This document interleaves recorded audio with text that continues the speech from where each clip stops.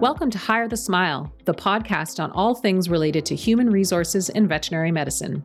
Join me, Katie Ardeline, and my colleague Mike Pownell as we discuss how to support and take care of the people who are instrumental in making your business a success. Great businesses share one common feature. They focus on taking care of their employees. They create businesses where everyone feels empowered and motivated to be the best they can be. These businesses want highly engaged employees, and they do whatever it takes to make this happen because they know that highly engaged employees lead to more growth, client loyalty, and profitability. Veterinary medicine is a challenging profession, but it can be made so much easier if we build business cultures that attract and retain the best people. Subscribe to Hire the Smile for great discussions on taking care of the people that make us all better.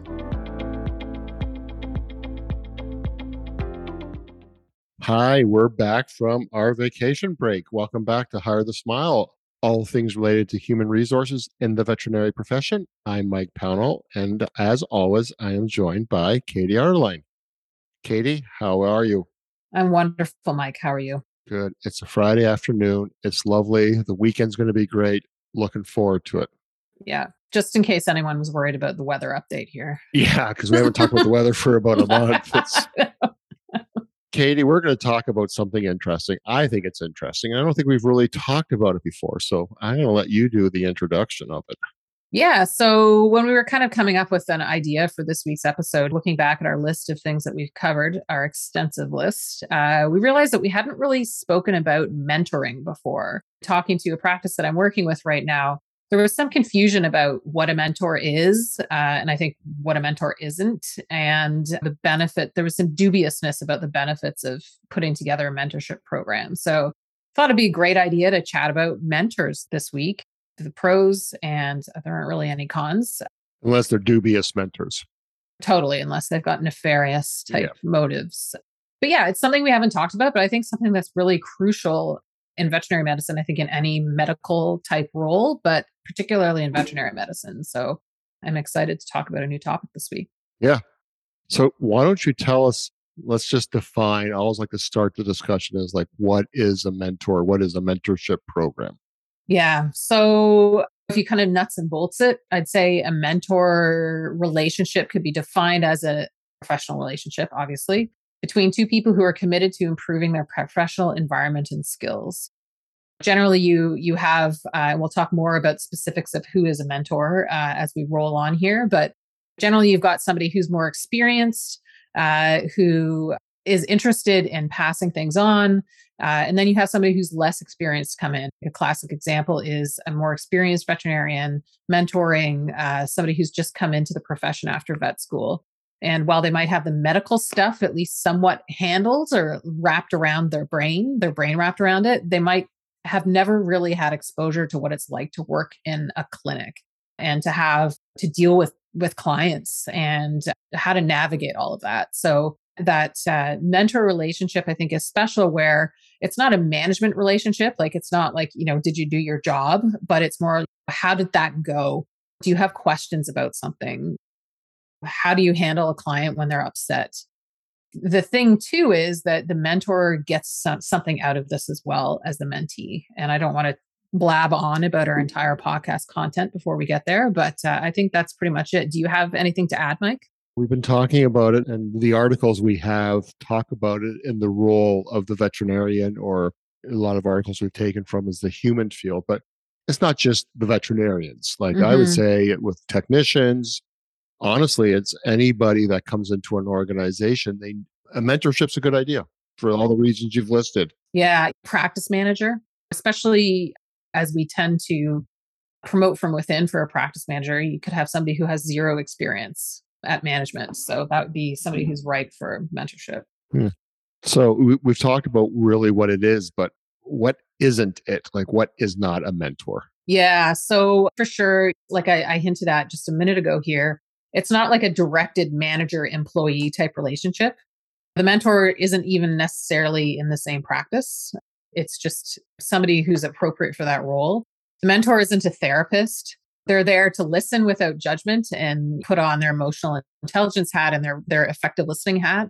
But they're not there to rehash the past and help you understand why you did the things you did 20 years ago or whatever. A big one too is, and sometimes this is something that can be difficult to wrap one's head around, is that a mentor's not there to solve problems for the mentee. They're not there to take away roadblocks, but they're there to help the mentee or the person being mentored figure out how to navigate challenges on their own. They can make suggestions, but ultimately it's up to the mentee to make the decision and to figure out the path forward. I mean, to my mind, it's obvious, but I know there are some people. So when I look at what younger vets want, they Mhm. want mentorship. Yeah. They come out of school, depending on the school, depending on their species, they may not be medically prepared. They may not be emotionally prepared. They may not understand a job. And we'll get into that in a little bit. It's valuable. So, I mean, any insights on what makes it so valuable? And I have some personal and some research as well, too, I can share. I can imagine coming into practice out of vet school, whether you have an internship or not, it'd be so overwhelming. So it's a way that you can put together something that's structured for that new employer, for that new veterinarian, or whatever the position is, and be able to tackle challenges in a positive and a practical way. It's focused on finding solutions as opposed to just sort of venting or just sort of getting things off your back and that's it. It's a great sounding board. That's kind of how I look at it, is it's like a sounding board or like a squash match or something like that, where you're Right. sort of batting the ball back and forth and you might be blue skying, to use a term that I hate. You're just sort of thinking of like, what are some possible pathways forward? And I think the mentor role is to really reflect, and definitely they have experience so they can draw on their experience, but really help the mentee figure out how to problem solve on their own. Yeah. There's an interesting article from Harvard Business Review. Of course, we'll have the links as we Hmm. always do, but they sort of say there's three key ways that a mentor could be. One is the coach, Hmm. the other is a sponsor, and the third is a connector. And so the coach is the obvious one, is like, how do you improve a skill? Yep. How do you do a different medical procedure? I think that's very obvious because I said, particularly because when you're in school, your exposure to clinical cases, it's really, it could be the time of year dependent. It could be where Hmm. you've done externships. So there may be some gaps. We all hear the story of veterinarians, practice owners going, wow, we have a new associate and they're taking an hour to do a dog neuter. Like, what's going on there? They need a Hmm. mentor. Somebody needs to be in there showing them how you can really do it well, but much more quickly. The second is the sponsor. And so that is the one, the mentor, and that's where it's a great relationship. It helps them, promote them for awards or positions, just to raise their stature within an organization. And that's one. And then the third is basically is the connector who knows people, who can pair people Hmm. with each other, because somebody may come to you as a mentor, as a coach, for example, on a particular procedure, but they want to increase the scope of their clinical practice. And maybe they're getting an area where you, as the mentor, don't have necessarily the skill set to really do a great job. So, hey, I'm going to connect them. Hmm. Or somebody is like, hey, I want to submit a paper. You, as a mentor, are like, oh boy, I have no experience in that whatsoever, but I do know somebody and I'm going to connect you to them. So, I like that definition of a mentor. Hmm. When I was thinking about this presentation, and when you do these business management sessions or leadership sessions, they always ask, who in your personal life would be a great leader? And then I sort of said to myself, okay, who in my life have you considered to be a great mentor? And prior to getting into vet school, and actually in vet school, and in my first couple of years outside of vet school, I didn't really have a great mentor. And in hindsight, I realized that that was such a disadvantage for me because I had some coaches, those that helped me do better procedures for Hmm. sure. And that was invaluable. There are things that I do to this day that you remember when Dr. So and so taught you that, even as a student. But in terms of how to run a business, so let's talk about a practice manager, practice Yeah. owner, or a leader. I didn't have that until much later on. And then I developed it. But I remember the first few years of the practice, and longtime listeners of this podcast will know I was an a-hole as a leader, manager. And all I was doing was mimicking behaviors I had seen in other people who had run quote unquote successful businesses. And you're like, well, I guess that's the way to do it. Hmm. Oh boy, in hindsight, if I had somebody, a mentor, when we started our practice and started having employees that sort of said, Mike, this is how you should be a business leader, and this is how you should behave towards people. boy, I would have avoided a lot of angst and aggravation and trauma to certain people. So Tears. tears.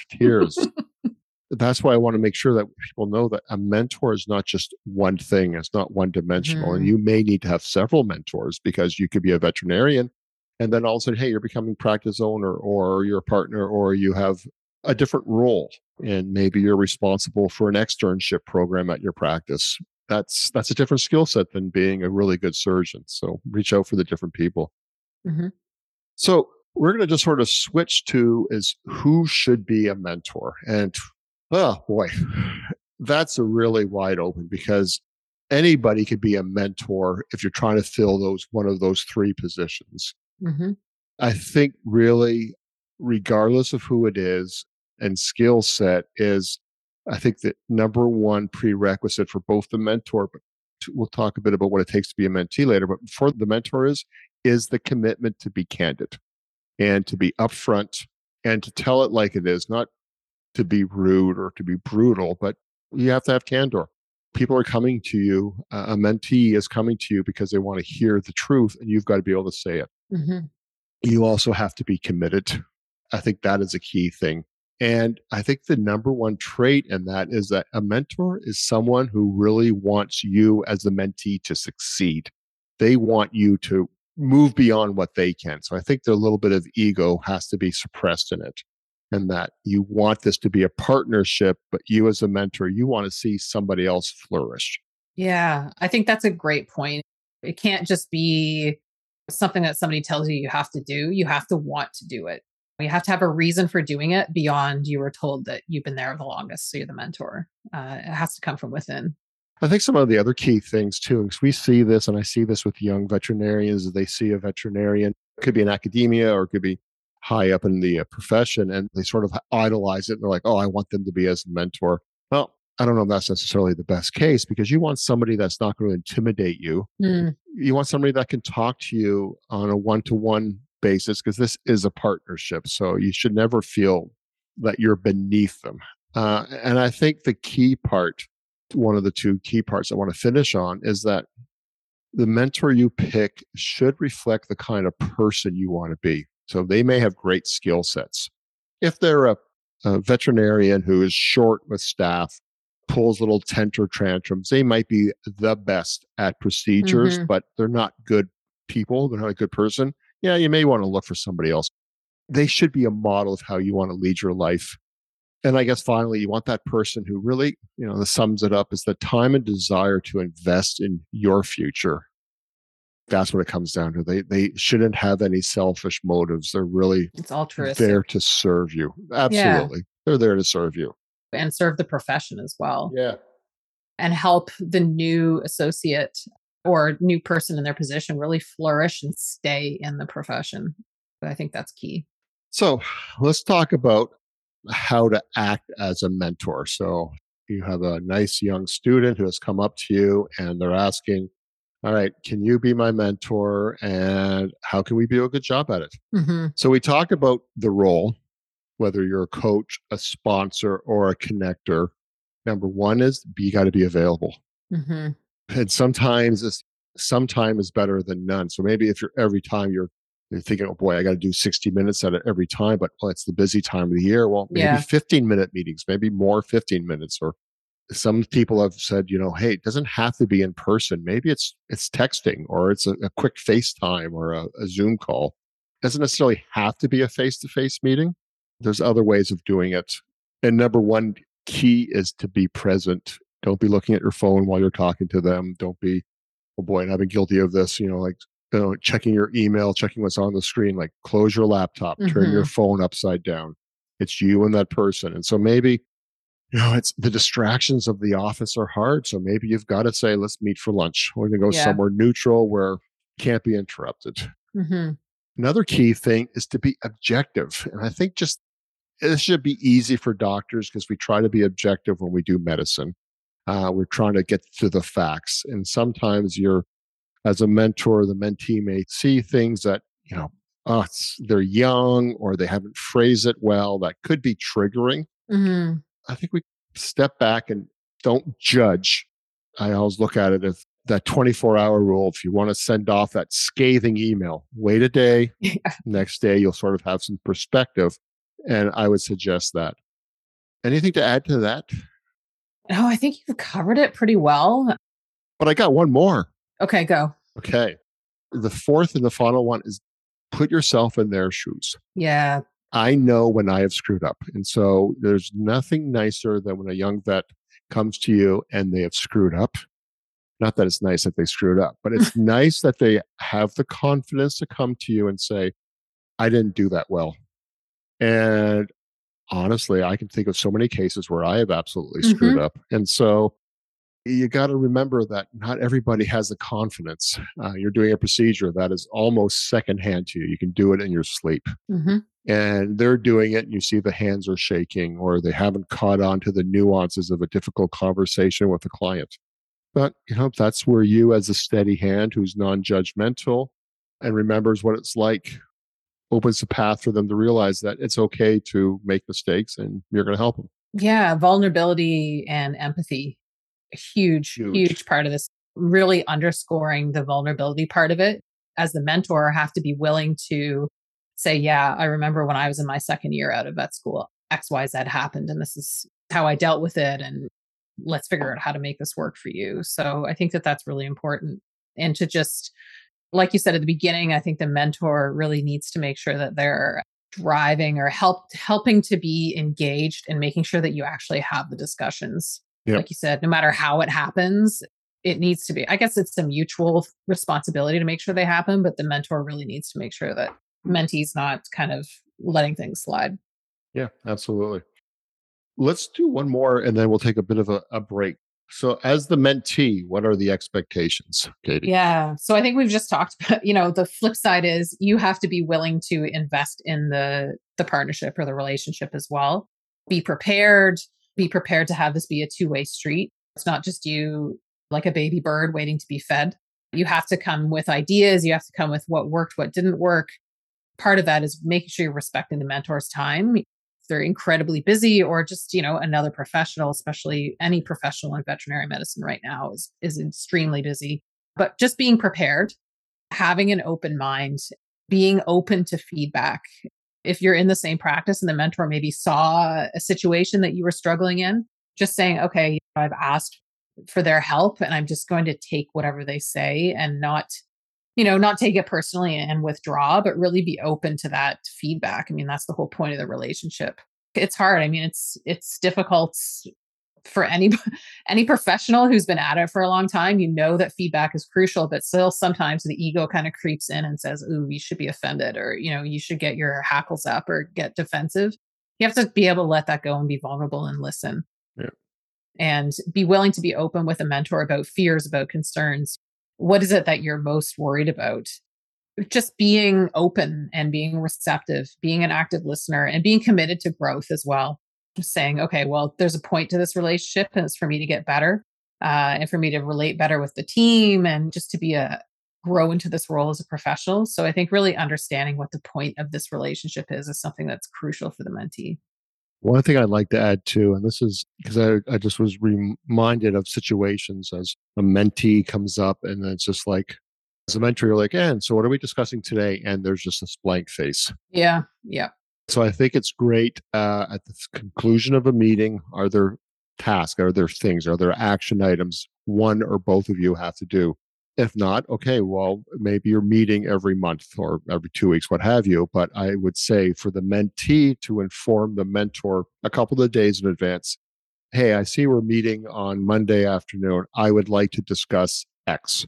Mm-hmm. That gives the mentor time to think on it, reflect on it, as opposed to just responding in the moment. So I think you're going to get a better engaged mentor if the mentee is more proactive with what they're seeking. Yeah, it's just like a goals meeting. It's pretty much, along those same lines. It needs to be a two-way street for sure.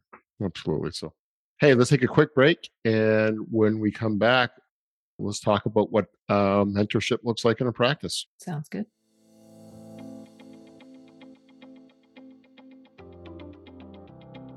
Do you sense that there's something not quite right with your company's culture? Is your team functioning below its potential, with formerly enthusiastic staff now doing the bare minimum? Do you wish you could get an honest report card on your practice's culture and the impression you are making as an owner or a manager? It can be difficult to take action when you don't know what's wrong. If we don't address issues and challenges, we risk losing even our most dedicated and loyal staff. We don't always have a reliable way to get honest feedback on how people feel about the company or even on our own performance as owners or managers. This is where the Oculus Employee Engagement Survey comes in. Employee engagement is defined as the degree to which employees are willing to go above and beyond to ensure their teammates and clients are taken care of, and it also measures the level of commitment that they have to your organization. Highly engaged workforces contribute positively to the bottom line in a number of ways, including higher productivity, fewer mistakes, and better client care, just to name a few. The Employee Engagement Survey itself is a series of 33 questions based on the key dimensions of employee engagement with areas for comments from staff. The survey itself is a series of 33 confidential questions based on the key dimensions of employee engagement with an area for comments from your staff.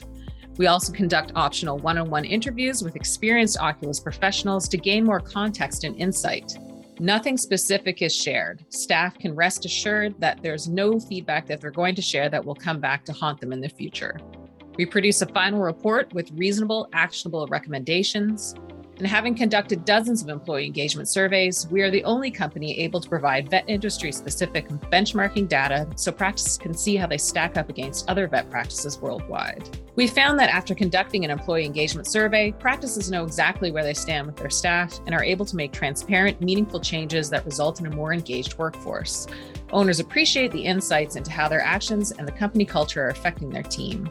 Some even conduct surveys on a regular basis to see how they've been progressing and to detect any brewing issues before they become significant. To learn more about the Oculus Employee Engagement Survey package, head over to our website, oculusinsights.ca, send us an email at info@oculusinsights.net, or reach out on Facebook, Instagram, or LinkedIn. Mention that you're a Hire the Smile listener to receive a special discount on your own employee engagement survey.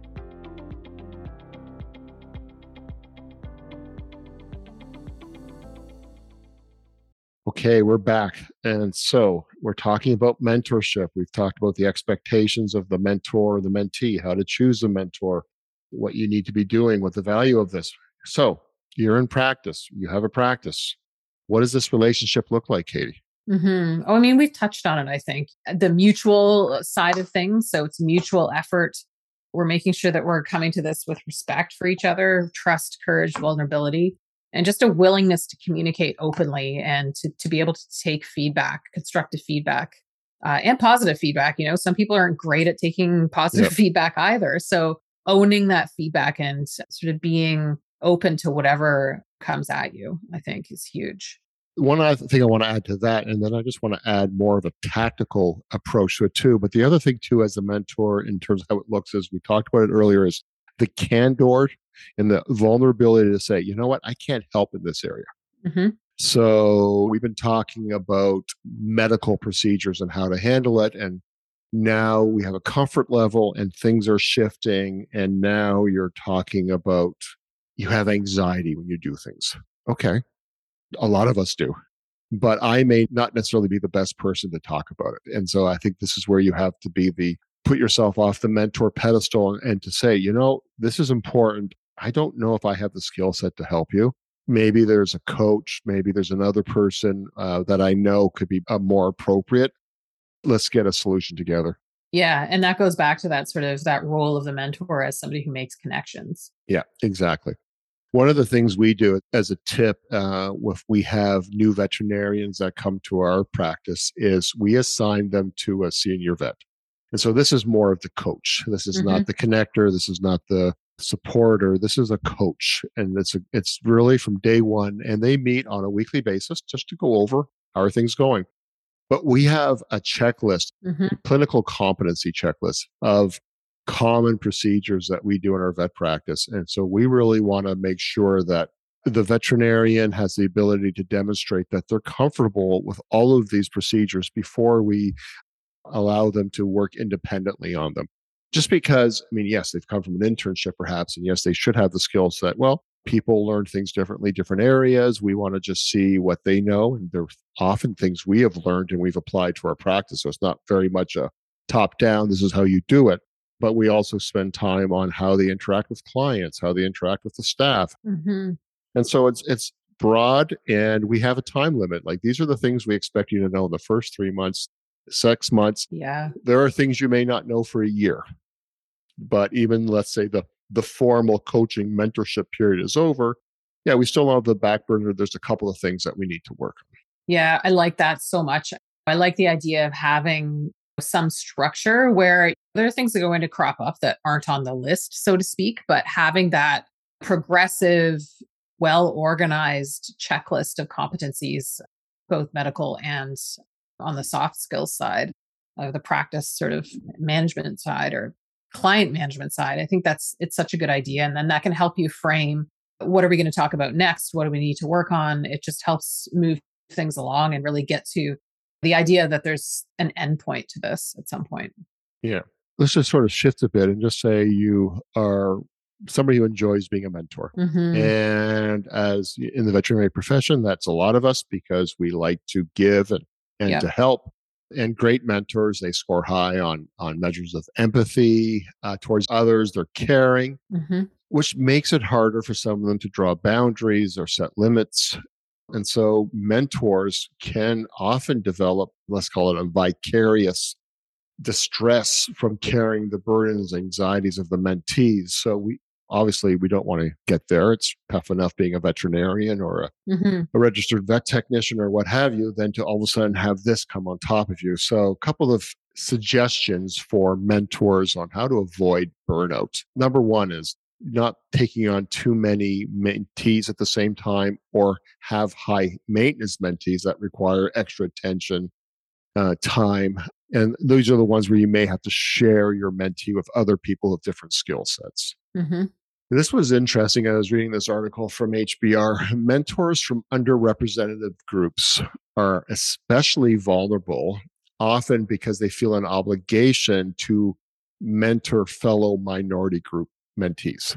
Hmm. And so, on top of that, they contend with a cultural taxation, which is uniquely applied or placed upon minoritized employees to serve their organizations as a quote unquote token minority member of too many committees. Hmm. And I Hmm. was thought, oh boy, yeah. Hmm. Yeah. So that's something to watch out. Then the others are the mentors who don't or are not allowed to allocate time for mentorship. It's sort of like, hey, you're going to be the mentor for this new associate, for example. We have you scheduled for your 8-hour day. So you're going to have to do your mentorship some other time. No, Yeah. that should be an hour in the schedule for you and the other veterinarian to have that experience. Yeah. I think that's a great point. And just to butt in here a little bit, the importance of having leadership support for this relationship and for this process. Yeah. And also, I think we wouldn't want people to hear this and then like go and like say, hey, you're a mentor now and good luck with that. They Yeah. need to have support and some training on how to be a mentor, or at least, what is this supposed to look like and what competencies do you need to make this work? And finally, and again, as an old white guy who wouldn't know what it'd be to be a minority who has to be the minority on the token person, it's the same thing with people that have significant caregiving obligations at home. Mm, And they highlight that women who mentor are more likely to feel the time pinch than men because they're also taking care of their own family, their children, just because the roles they have in society. And then, on top of that, you need to then mentor this other person and add to everything else. It's like, so yeah, absolutely. A couple of other, just thinking about along the same lines, some pitfalls to avoid in this relationship is we need to be careful that we're not creating dependence. So you don't want the mentee to be, oh, I have to talk to my mentor. I can't make this decision on my own. It's more of yeah, it's a tactical, how do we deal with this? But also we need to make sure that the mentee is building the confidence and getting the tools that they need to become self-sufficient in the end.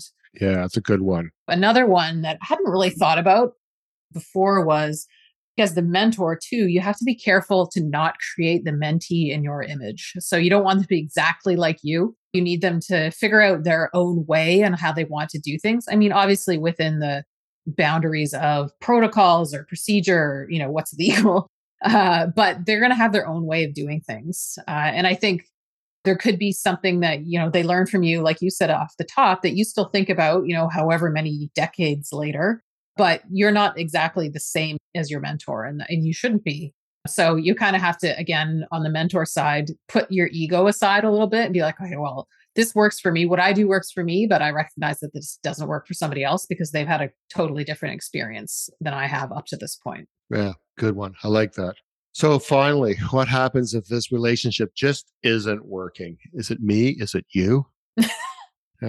So, I mean, obviously, we've talked before is that this relationship is built on candor, and we've talked about the mentor being candid.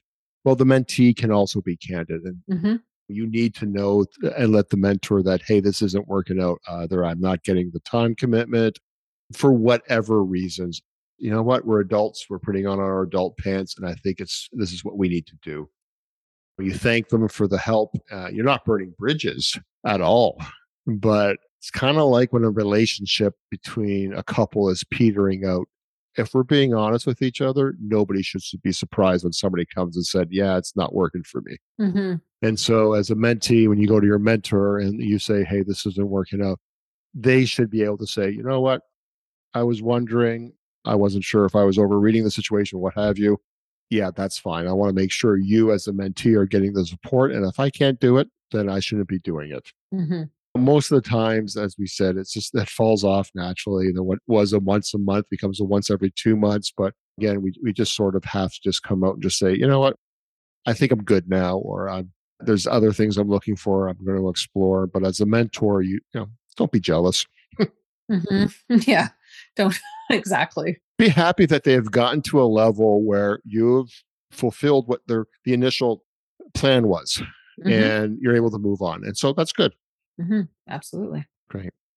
I love it. Great discussion. I'm surprised it's taken us so long to get to mentorship. It's such a critical part. Yeah, me too. Yeah.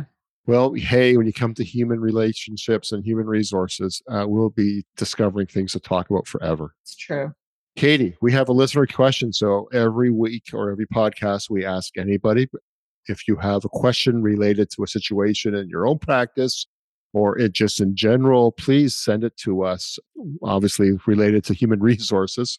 If you sent me an accounting question, I could take a run at it, but yeah, it's probably not going to be that great. So yeah, just send it to info@oculusinsights.net or any of our social platforms. And on our website, there is a link associated with the podcast. So Katie, what's the question? I like this one. And I feel like you and I can both have input into this, guys. So, all right.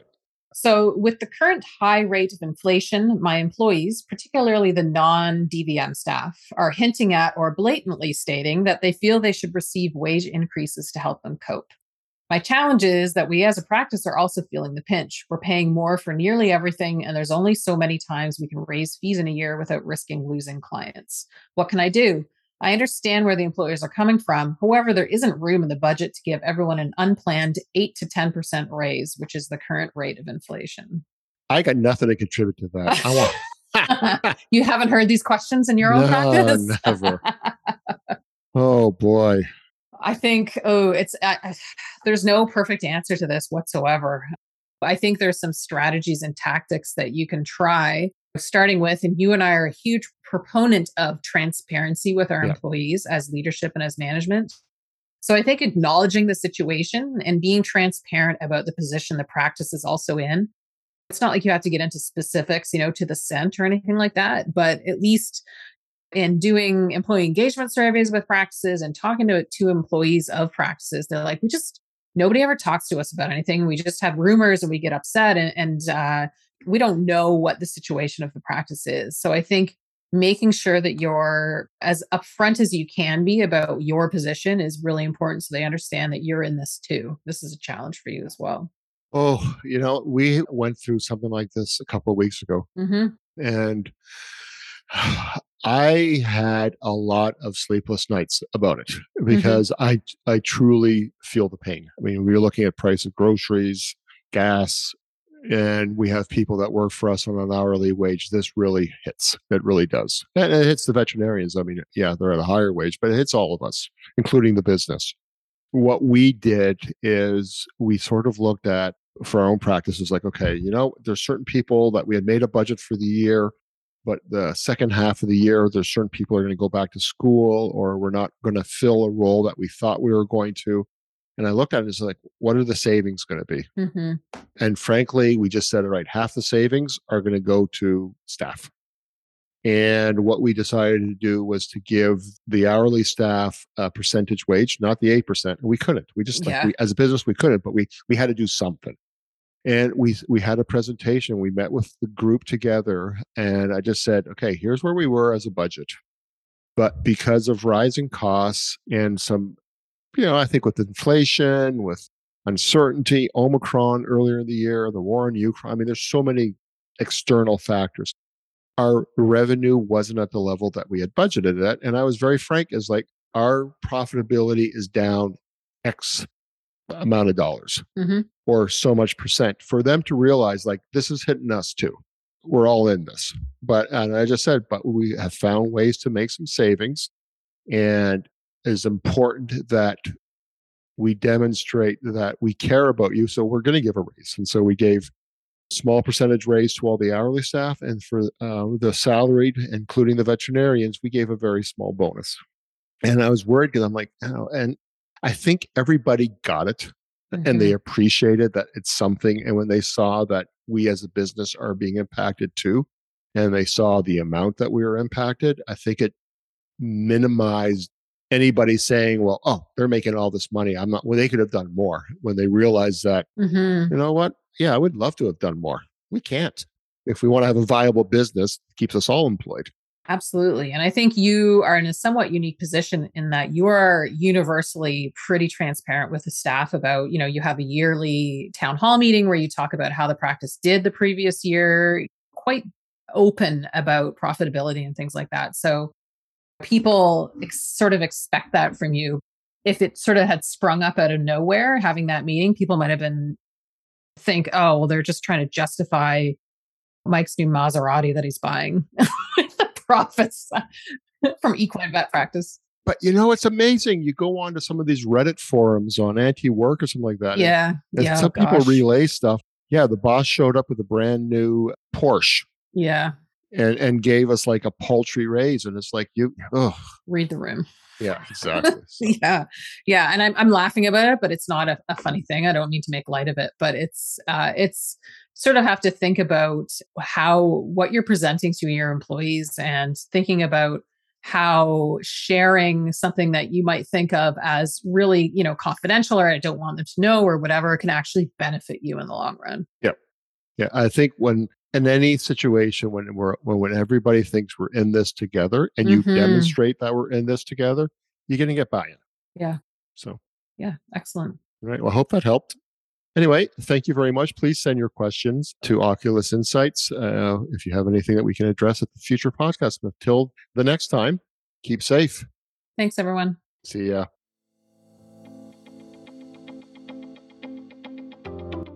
Thank you for listening to Hire the Smile, brought to you by Oculus Insights. Our goal at Oculus is to support veterinary businesses around the world by helping you clear your path to success. This episode was produced and edited by Heather McPherson. Special thanks to Alyssa Rubenstein for doing the amazing marketing that she does for Oculus. You can see what we are up to by checking us out on Facebook, Instagram, and LinkedIn, and our website, oculusinsights.net. If you think you could use a business advisor or performance coach, go to advicebyoculus.com. See you next time.